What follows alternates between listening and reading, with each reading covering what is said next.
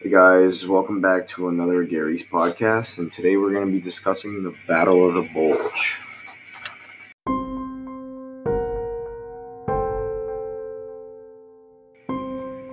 The Battle of the Bulge began on December 16th, 1944. It was an attempt to push the Allied front lines from northern France to northwestern Belgium.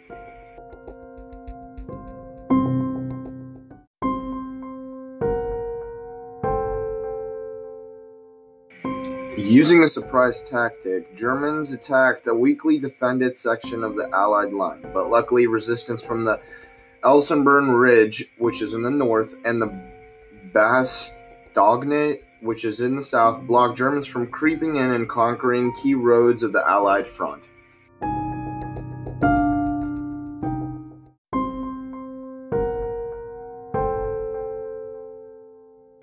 So Hitler's goal was to stop Allies from using the Belgium port. Germany was supplied heavily against the Allies with 250,000 troops racked up against 80,000 Allied force troops.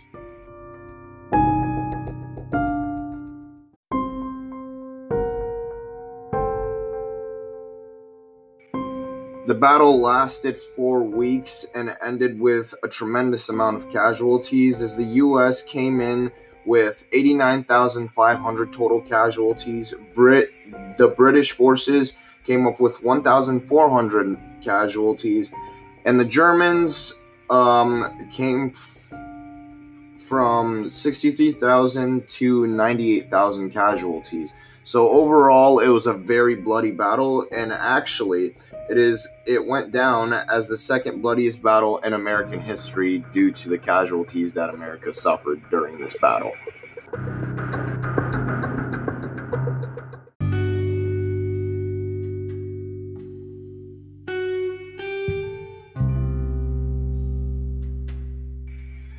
Unfortunately for Hitler and the Nazis, the Allied defense led by George S. Patton held down the front, and although the Germans did manage to creep in within 60 miles of Antwerp to take over the port, Eisenhower gave George S. Patton 230,000 men to storm Ardennes and regain momentum for the United States to finish off this battle.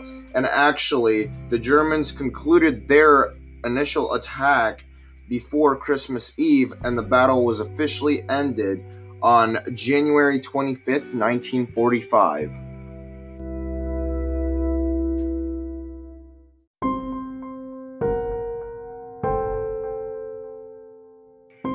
The reason I chose this battle was because it's very interesting to me personally. It was actually the Nazis' last attempt to attack the Allied powers, and luckily they have failed. And this battle actually gave momentum to the Allied powers to storm Germany and defeat Hitler once and for all.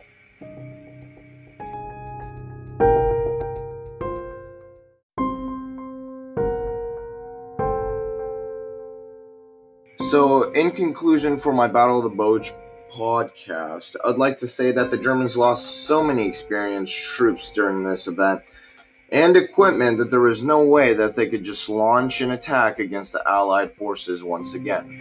However, it is estimated that 3,000 civilians lost their lives during this battle. Yes, it is very unfortunate, but those sacrifices are the reason that the Allied forces gain the momentum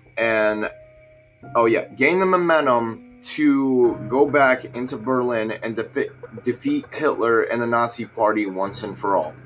Once again, thank you for joining my podcast. Hope you guys enjoyed. Gary is out.